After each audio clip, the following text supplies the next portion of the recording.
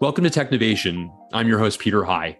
My guest today is Mike Rogers. Mike is the Chief Technology Officer of Pilot Flying J, a leading operator of travel centers and supplier of fuel across North America. It's the seventh largest private company in the United States. Michael's responsible for enterprise technology, digital technology, and marketing. He has been a tech and digital executive multiple times over as Executive Vice President of Omnichannel at JCPenney, and as a Chief Information Officer at Saks Fifth Avenue prior to that. I look forward to hearing more about his professional journey through this conversation. Mike, welcome to Technovation. It's great to speak with you today. Thanks. Happy to be here. But first, a quick word from our partner, Adyen, and the company's Chief Operating Officer, Cameron Zaki.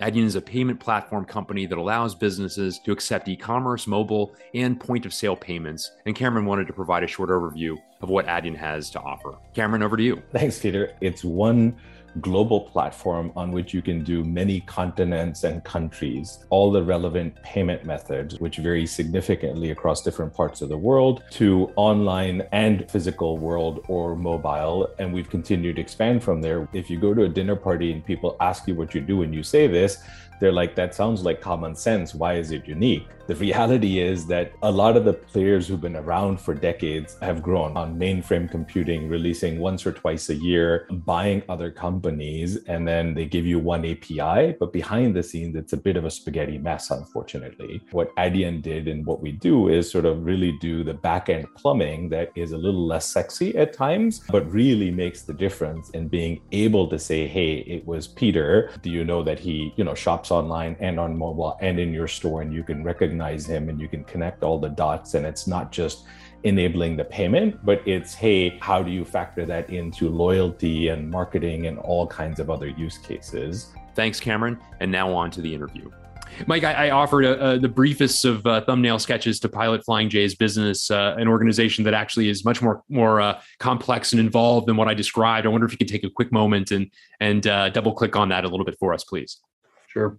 It's one of the things that makes Pilot a really fun and exciting company to work for. It's really several businesses wrapped up into one, and they're all pretty large. We're a large franchisor of QSR restaurants. We have partners like Wendy's and Taco Bell, Arby's, etc. We run those like there are businesses within our travel centers. Of course, we have the travel center business, which is retail. Think coffee, candy bars, whatever you need while you're on the road. We also run our own food business, which it's about half of our food business. We manufacture and create our own food within the restaurants. Very supportive of professional truck drivers. We're a logistics company. We have a fleet of about 1,000 trucks. We're also an energy services company where we provide energy services in the oil field in Texas, some in Pennsylvania. And we also we provide fuel to a lot of other entities other than just Pilot. About half the fuel we sell to other people that sell fuel or use it for themselves, for example, in their distribution centers. It's a large, complex company. I certainly get that idea from that description, Mike. And as you rolled through that, very different parts of your business, which I can only imagine have very different implications from a technology perspective as well. I wonder if, generally speaking, you can talk about philosophically how you organize technology. No doubt there's some aspects of it that are very unique to the different attributes of the business themselves, very different, as I say, from each other. Whereas I can only imagine that there are also some standards you're setting across the entire enterprise as such as well. Can you talk a bit about how you think about that across such a diverse array of businesses? And it has created problems for us, and we've had to have creative solutions. So we're a big company, and IT is centralized. So all of IT pretty much is centralized under my team. And what we've done is we've established business verticals, and my team is divided up amongst those verticals. So, for example, we've got a digital and loyalty vertical. Okay, there's a certain amount of resources, capital allocation that's dedicated to that vertical. There's a vertical for PFJ Energy, which is our energy supply organization that supplies both Pilot and the other companies in our wholesale business to whom we sell petroleum products to. Those resources are pretty much aligned with the executive team. So the big leaders of each executive team that reports to the CEO has as an IT unit pretty much assigned to them. And then, of course, you've got the foundational IT, the core of IT, cloud infrastructure, storage, all that stuff that reports. That's my vertical. So I pretty much make the calls relative to that. But as far as prioritization goes, capital allocation, how we're investing our money to support the business, that happens in the verticals. Okay, so at the very top level, capital is allocated to IT, and then we allocate within the verticals. And Brad Jenkins, who runs supply and distribution, everybody has more projects and more things they want to do than we can either get done or fund. So he's got to make the decision about where he wants to spend the resources that have been allocated to him. Or if it's in marketing, Adrian reports to me. She runs marketing. Same thing would apply to her. Yeah, it's interesting, and I was fascinated to learn as we were preparing together that marketing is within your purview as well. And I'd love to understand the rationale for that. Talk a bit about how that came to be. Certainly, I can only imagine when you were first a technology executive at a company like Saks Fifth Avenue that the thought of technology also running marketing would have likely been anathema. I'm guessing. I didn't know you then, of course. Whereas this is certainly an unusual wrinkle, and I would love to understand more. Yeah, it is interesting. At Saks, we had a very symbiotic relationship between technology and marketing, and even back then, I guess it was a long time. I'm getting older. It really worked pretty well because marketing is all about data, that type of thing, the data warehouse, how you're building data lakes to support it. So there was a very good relationship between IT and marketing there. Same thing applies here, and a lot of the technology that we're deploying, let's face it, it applies to marketing. So when you think about our loyalty program, the way we deliver that loyalty program is through our digital products, specifically our app that is very targeted towards professional truck drivers. Okay, we invest a lot of money there, and the marketing aspect of that is critical from a user experience perspective. It's probably one of our biggest areas of investment, and quite frankly, one of our biggest areas to grow. When you think about, we actually have an omni-channel initiative. Now it's a little different than what you would consider omni-channel at Saks or JCPenney, but the concept is the same. When you're linking all the various touch points, whether they're in the store, they're at the pump, they're at the diesel pump versus the gas pump or kiosk, all those in-store touch points, we want to build a common experience for the user community, and that happens through technology. But the marketing guys are driving the bus, so to speak. Talk a bit about the loyalty program that you talked about through digital products aimed at professional truck drivers, as you mentioned. Talk a bit about how you've gotten to know the personas of that group and their evolving needs from a digital perspective, and how you think about that. Yeah, it's we went with a mobile / API first strategy when I started with the company, and really have grown it significantly. The loyalty program, it was pretty basic when I started here, and over time we've evolved it. We were not competitive. Let's face it. We were given 1 point. Our competitors had a program where you can get up to 4 points, and we made a decision about 3.5-4 years ago that we were going to deliver a really solid loyalty offering. But in order to kind of play other than the base program, you were going to have to engage digitally. Okay, so we it's app based, and we call it Push for Points. And you use the My Rewards Plus app, and when you have to do one thing every month to play in the 4 points program. You got to push the button and say, yes, I want to play. And as you fuel, your fueling behavior, every time you fuel, you get to earn more points, up to 4 or 5 points, depending. And we're doing targeted marketing now, where some of our guests can earn more than 4 points, depending on their behavior. Okay, it's very personalized. Okay, and the idea here was we figured out very quickly that lack of digital engagement resulted in zero behavioral change on the customers. Okay, so if we were to offer the same benefits to everybody would continue doing the same thing. So when we tested it and we launched it, by making it digital, if you went through the effort of downloading the app, pushing the button every month, okay, then your behavior changed. Your fueling behavior went up, your inside sales behavior improved, and overall, the benefits we gave to our guests were better, and the guests treated us better by shopping with us more. So it really has worked, and every month it's continuing to grow significantly as we engage more, and people understand that the digital engagement isn't a bad thing. We're not trying to track you. We're trying to help you do your job better. The other thing specifically about it's very focused on the professional driver. That's been our focus as a company. There's a lot of opportunity on the gas side and the EV side for that matter, but the focus there is about driver utility. Okay, those professional drivers are working their tails off every day. They really showed it during the pandemic, and everybody like you, me, and anybody that listens to this owe them a debt of gratitude for what they did. Okay, they couldn't stay home. They didn't, and they came out, and the groceries would have been really bad if they didn't. Okay, we would have nothing on the shelves. With that said, drivers shower in our locations. Okay, so we do about 55 to 65,000 showers a day. What we decided to do was we made it easy for them to reserve a shower on the app. While they're fueling, as long as they're on the premises, they can reserve a shower. As soon as they do it on the app, they're in line, they get a code on the phone. They walk into the store, type the phone into the door, tells them shower 2 is yours, type in a 5-digit code, the door opens, they've got a clean shower with towels and everything needed to do it, okay? That is huge. Over 50% of showers are reserved on the app now. That's a 50% engagement. Same thing with mobile fueling. A diesel transaction in the back of the lot where the truck drivers is complicated. They use a billing card. They've got to enter a lot of data into the pump to be able to release the pump by authorization of the billing card and their company. We put that all in the app so they can be sitting in line. They can set their transaction up. They can pull up to any pump as long as they're on the right location, which is all geofenced. And they key in the code, it releases the pump, they fuel and get on their way. Time is money to these guys. So if they can save 5 minutes every time they fuel, it's worth something to them.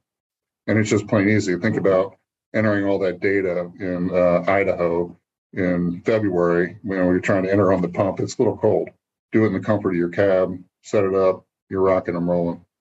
So those type of parking reservations are all automated now. They can reserve a parking place if they want to pay for it, and they want to guarantee themselves a space. Most of our spaces are free. You just pull up and park, but a lot of times they're all full. There's not enough parking, so they can reserve parking on the app. That utility is really, really important to driving engagement. So they're already in the app. And we have 90% of our drivers are engaged with the app. Same thing with loyalty. So they're living on the loyalty points. They're always using points. And the last thing is offers. So we give great offers every month to professional drivers for free drinks, free food, discounts, what have you. And that is all customized and personalized in the app for the individual drivers. So this is where we put a good bit of investment, and it's kind of why the marketing is related to technology. And it really gets into the heart of customer experience as well, Mike. And just hearing you speak and hearing you detail the innovations that you and your team have driven to enhance that experience is quite clear. I wonder how do you think about engaging with your customers in order to validate approaches or co-innovate the extent to which that's a way in which you think about things? How do you sort of ensure that you are getting ahead of the needs that they have so that your roadmap reflects those areas that will be of highest value to them? And we go out and we talk to the drivers. Okay, with some people, they'll sit in the store and as a driver, and they're very willing to share. Okay. One thing about the professional driver is they'll tell you everything they don't like, and they have an opinion, and they're very willing to share it with us. Now, we can't do everything they'd like, but and one of the things I'm really big on is user acceptance and usability testing before we put anything in front of the driver. Have them look at it and say, yeah, I like that, or because we think we understand everything. We don't understand anything about what they're going through and how they interact with our products on a daily basis. So talking to them and watching how they interact with the product is extremely important. And just going out and talking to them, you're going to hear where the pain points are. And that's where, the shower thing, you and I don't think about people, these guys, they got a shower in our locations. They're parking their 18-wheeler in our parking lot. That's their hotel. Okay. But making that easier for them, making sure that experience is good is huge. If they got a park, they're worried about having a parking place. Okay, when they could be 200 miles away, being able to reserve that parking place and knowing where they're going to stop is huge, because they've got to get off the road at a certain point because of the law. They can only go 11 hours. And if you can get them where they don't have to pull off at 9 just to be sure they can park, they can go to 10 and a half or 11 hours. That's money to them, and that's really important. Yeah, very well said. Mike, I was also very interested to know that you've had strategy as part of your purview historically as well. And I think it's, again, a great sign of the role that you've had, that you've been able to be influential in non-traditional areas for a tech and digital executive. Talk a bit about the relationship between tech and digital and marketing, the areas that are your primary points of responsibility, and broader strategy for the organization, and the extent to which you have any hypotheses about whether or not this is a rising opportunity for peers of yours to get more influential on, or perhaps to have leadership roles on. I'd love your thoughts on that as well. Yeah, I mean, I think it is. Number one, it's fun. Okay, it's fun to just not be an order taker. Okay, we want to be involved in being a strategic partner to the business, not an order taker or a necessary evil as technology may have been in the past. I come from the business, so my original background was finance. Started out at Saks running the bank there, and obviously we had our own technology shop pretty much there. And I really always just loved technology. But what coming from the business taught me is that I don't want the technology guy just driving technology down my throat. I want the technology person to be affiliated with what I'm doing and help me drive the business. And more with technology is at the center of just about everything we're doing. Okay, and it is what it is. It's a fact. And I think the technology team needs to be completely and totally 100% aligned with their business partners. It requires relationship building. Check your ego at the door. It's not my agenda. It's how do I help the business be successful. And those verticals that are assigned, I'm pushing it more and more. My management team, my direct reports into the business, so they're sitting at the table. So, Pat Staub, who runs the vertical for S&D, is sitting at the table with Brad Jenkins, who runs PFJ Energy. Okay, they're sitting at the table together in just about every strategic meeting. Pat will go to their staff meetings. Same thing with Jason Nordine, who runs our operations group. He runs the stores. Critical that he has his IT team at his beck and call. Okay, because there's 700 or 800 stores that are relying on us keeping the technology solid, addressing his needs, reacting when there's a problem, being proactive. And you don't do that unless you understand exactly what Jason is facing every day. And it's a tough job. As the other people we owe a debt of gratitude for during the pandemic is people that ran stores like pilots that never shut down. Okay, well, I was sitting at home, running technology. Okay, they were out there in the stores. Yeah, very, very interesting. Good points. We're very cognizant of that, the fact that we owe them a debt of gratitude, and we really do appreciate them. Yeah, it's wonderful. Very, very well said. I'd love to talk more about your pivot to technology. You began in finance, as you said. You said you always loved technology. That's not typically enough to get somebody to move away from a discipline they know well to one that is rather esoteric to the uninitiated. Talk a bit about that pivot and why it was attractive to you. I figured out early on that you could really create a lot of value with technology. And it started when I ran the credit operation. It really started with profits and Saks. We had a very profitable banking operation that I was responsible for, and everything that we did to drive value was stemmed from really innovative technology approaches, whether it was electronic billing or building a new risk algorithm and integrating that in so we could do real-time decisioning at the point of sale. That's just fascinated me. And what really made it cool was the fact that not only were we doing cool technology, it was making money. Okay, I mean, the idea we work for a public company or, we have to make money. So using technology to deliver and extract value, it's something I just love. It fires me up. And what was your pathway to getting a deeper understanding of technology such that you could become the advisor on this, somebody who could get into the depths of this technology? Was there a period of time where you had a peer who was your kind of co-pilot, so to say, who was more deeply technical in their background than yourself? Were you an autodidact who learned quickly, some combination of those? I guess I had a kind of an aptitude and a passion for it. So I kind of self-taught a little bit. And then, we talked about Rob Carter earlier on, and Rob came to Saks in like 1999. So he came as a board member. Rob and I kind of connected, and he really informed and kind of educated me on this whole alignment with the business, not being too aligned. And we had lots of sessions together in New York, and he really helped me gravitate, number one, towards really loving technology and wanting to run it and seeing how it could help the business, and teaching me a little bit about what to do and what not to do, and being there as a sounding board. And I would encourage anybody that gets into this space, get a mentor. Okay. there's a lot of, and some a little bit of gray hair. Rob's got a lot of gray hair now, but he had a little bit when we started, and so did I.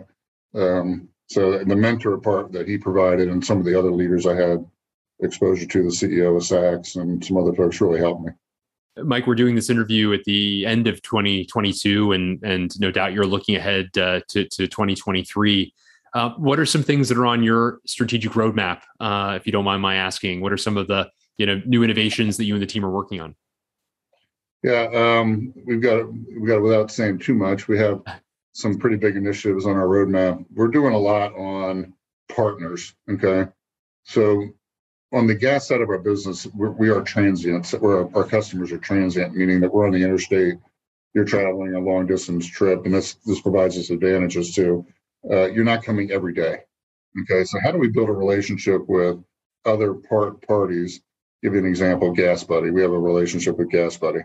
Okay, we've embedded our technology into their app. We're API cloud first, API first strategy, and we can expose our APIs that run inside of our app to pretty much anybody that wants to consume them. Okay, and we'll do a deal with them, and our capabilities now and our benefits are exposed through the GasBuddy app, but it's our technology running it. It's really cutting edge stuff, and I love that because it makes our technology ubiquitous. So and it can also be with our customers. So figure when I say customer, we have guests, which are truck drivers and you and me on with our cars, and we have customers that are J.B. Hunt, Schneiders of the world, big customers, and we want to help them be more profitable, do their job better, take better care of their drivers. And by embedding our technology in some of their workflows in their technology, whether it's their app or their tablet or whatever, if I can expose that technology to them, they consume it, everybody wins. We can give their drivers better benefits. It's easier for them to use. So they don't have to log into two apps. So that's a major initiative. We've recently done a deal, which has been in the news with General Motors and with EVgo to enable high-speed electric charging across the country at 500 of our locations. Pilot is uniquely positioned to solve range anxiety. Okay, so the big thing with electric vehicles now is, heck, I got to go all the way across the country. Where am I going to charge? Well, we're going to make it so that you'll be able to charge at a Pilot, and we cover the whole country. That's what's really cool about Pilot. Enabling that partnership with those two entities is really exciting. It's fun stuff. Very interesting indeed. It's fascinating to see that you're in both in traditional fueling as well as EVs and making progress across those areas. I wonder, you're straying into another topic I was hoping to cover with you, which is broader trends, Mike. As you look to the future, are there any additional ones beyond those that we've covered that excite you? I mean, I think the trend is, of course, electric vehicles. It's happening. There's a lot of them on the road already. It's going to take some time. It's not going to happen overnight. So we're in the fueling business, and we're going to be there to help you fuel, no matter what type of fuel you use. I think there's that type of thing. There's the autonomous vehicle, which does translate into autonomous trucking. We've worked with companies. We've done some research here, and we'll be in a position to service that need when it arises. We're also working on truck repair. We have a partnership with a company out of Mississippi that we're very, very happy with. We'll continue to have those co-located on our facilities so that trucks can get serviced. So things like that, we're always keeping our eyes open for opportunities to partner and grow our relationship with our customers. Mike, we've noted a number of ways in which your organization is innovating, and no doubt a key ingredient to bring that to life is having a culture of innovation. And I wonder how you've brought that about to make sure that innovation is something that everyone is sort of keeping on their radar, if you will, to bring not only what you've described, but future innovations to life. Yeah, I mean, I think it goes back to who you hire and building a team that has that mindset. And, if you hire a lot of very creative and innovative people, they're going to want to innovate. So they'll bring you the ideas and you have to let them go. And one of the things we did was one of the young executives, and he said, "Hey, we should do a hackathon." And I said, "Yeah, this sounds like a fun idea. Let's figure it out." And they took it and ran with it in 2019. And we did it at the University of Tennessee. We had hundreds of people there, 10 teams. It was one of the best things we ever did. People had so much fun, and we got real product real technical product out of the innovation event that we actually put into production, especially during COVID. So one of the products, I won't go into what it was very important to us during COVID to be able to communicate with our team members. It came out of Innovate. We called it Innovate 19. And of course, COVID happened and we didn't do a hackathon for 2 more years. And we just did our second one in 22 a couple months ago. And it was even bigger, funner, more exciting than ever. So I think we might go to doing 2 of them a year. But that culture of innovation, people really, they want to, and everybody signs up. And the problem is with too many people signed up, we have to run the shop. So it's really an awesome event. And that culture of innovation, those types of things germinate and grow from each other. And a quick follow-up to that, Mike. Can you describe the importance of the relationship with universities and younger people, whether that's the skills that they have recently been educated on that may be more relevant for the future, among other, sort of advantages of bringing new blood into your organization? How do you think about that? Well, everybody, right now, despite what you're hearing with a bunch of layoffs and things like that, the competition for technical talent is intense. And I don't think that's really going to change. It may change for 6 months or whatever, but it's not going to change long term. It's all going to be about the technical talent. And the relationship with the University of Tennessee, I'm actually on the board of the Tickle College of Engineering, which is their engineering school. And that's where the resources are coming from. We want to get them in early, train them, and get them undoctrinated to the pilot culture, which is a great culture. A lot of people don't, one of the things is Pilot's not a household name. So we got to educate them. This is a big business. There's a lot of cool stuff happening. And being engaged with the universities at the ground level is extremely important. And my team and me are really focused on that. And that's where our talent's coming from. We do an internship program. And one of the things I want all those juniors going back for the senior year to have an offer, assuming that we want to hire them and they like us, have an offer when they walk out the door. And we'll have a job for them when they come back. I guarantee you that. I also wanted to ask, Mike, as somebody who's been an executive across multiple organizations of consequence, some of the secrets to your own success. You mentioned a couple of things already: finding a great mentor, finding somebody with a little bit more gray hair than your own, translating, of course, to deeper or broader experience, as the case may be, than you have, and learning some faster paths to success and perhaps to avoiding pitfalls along the way.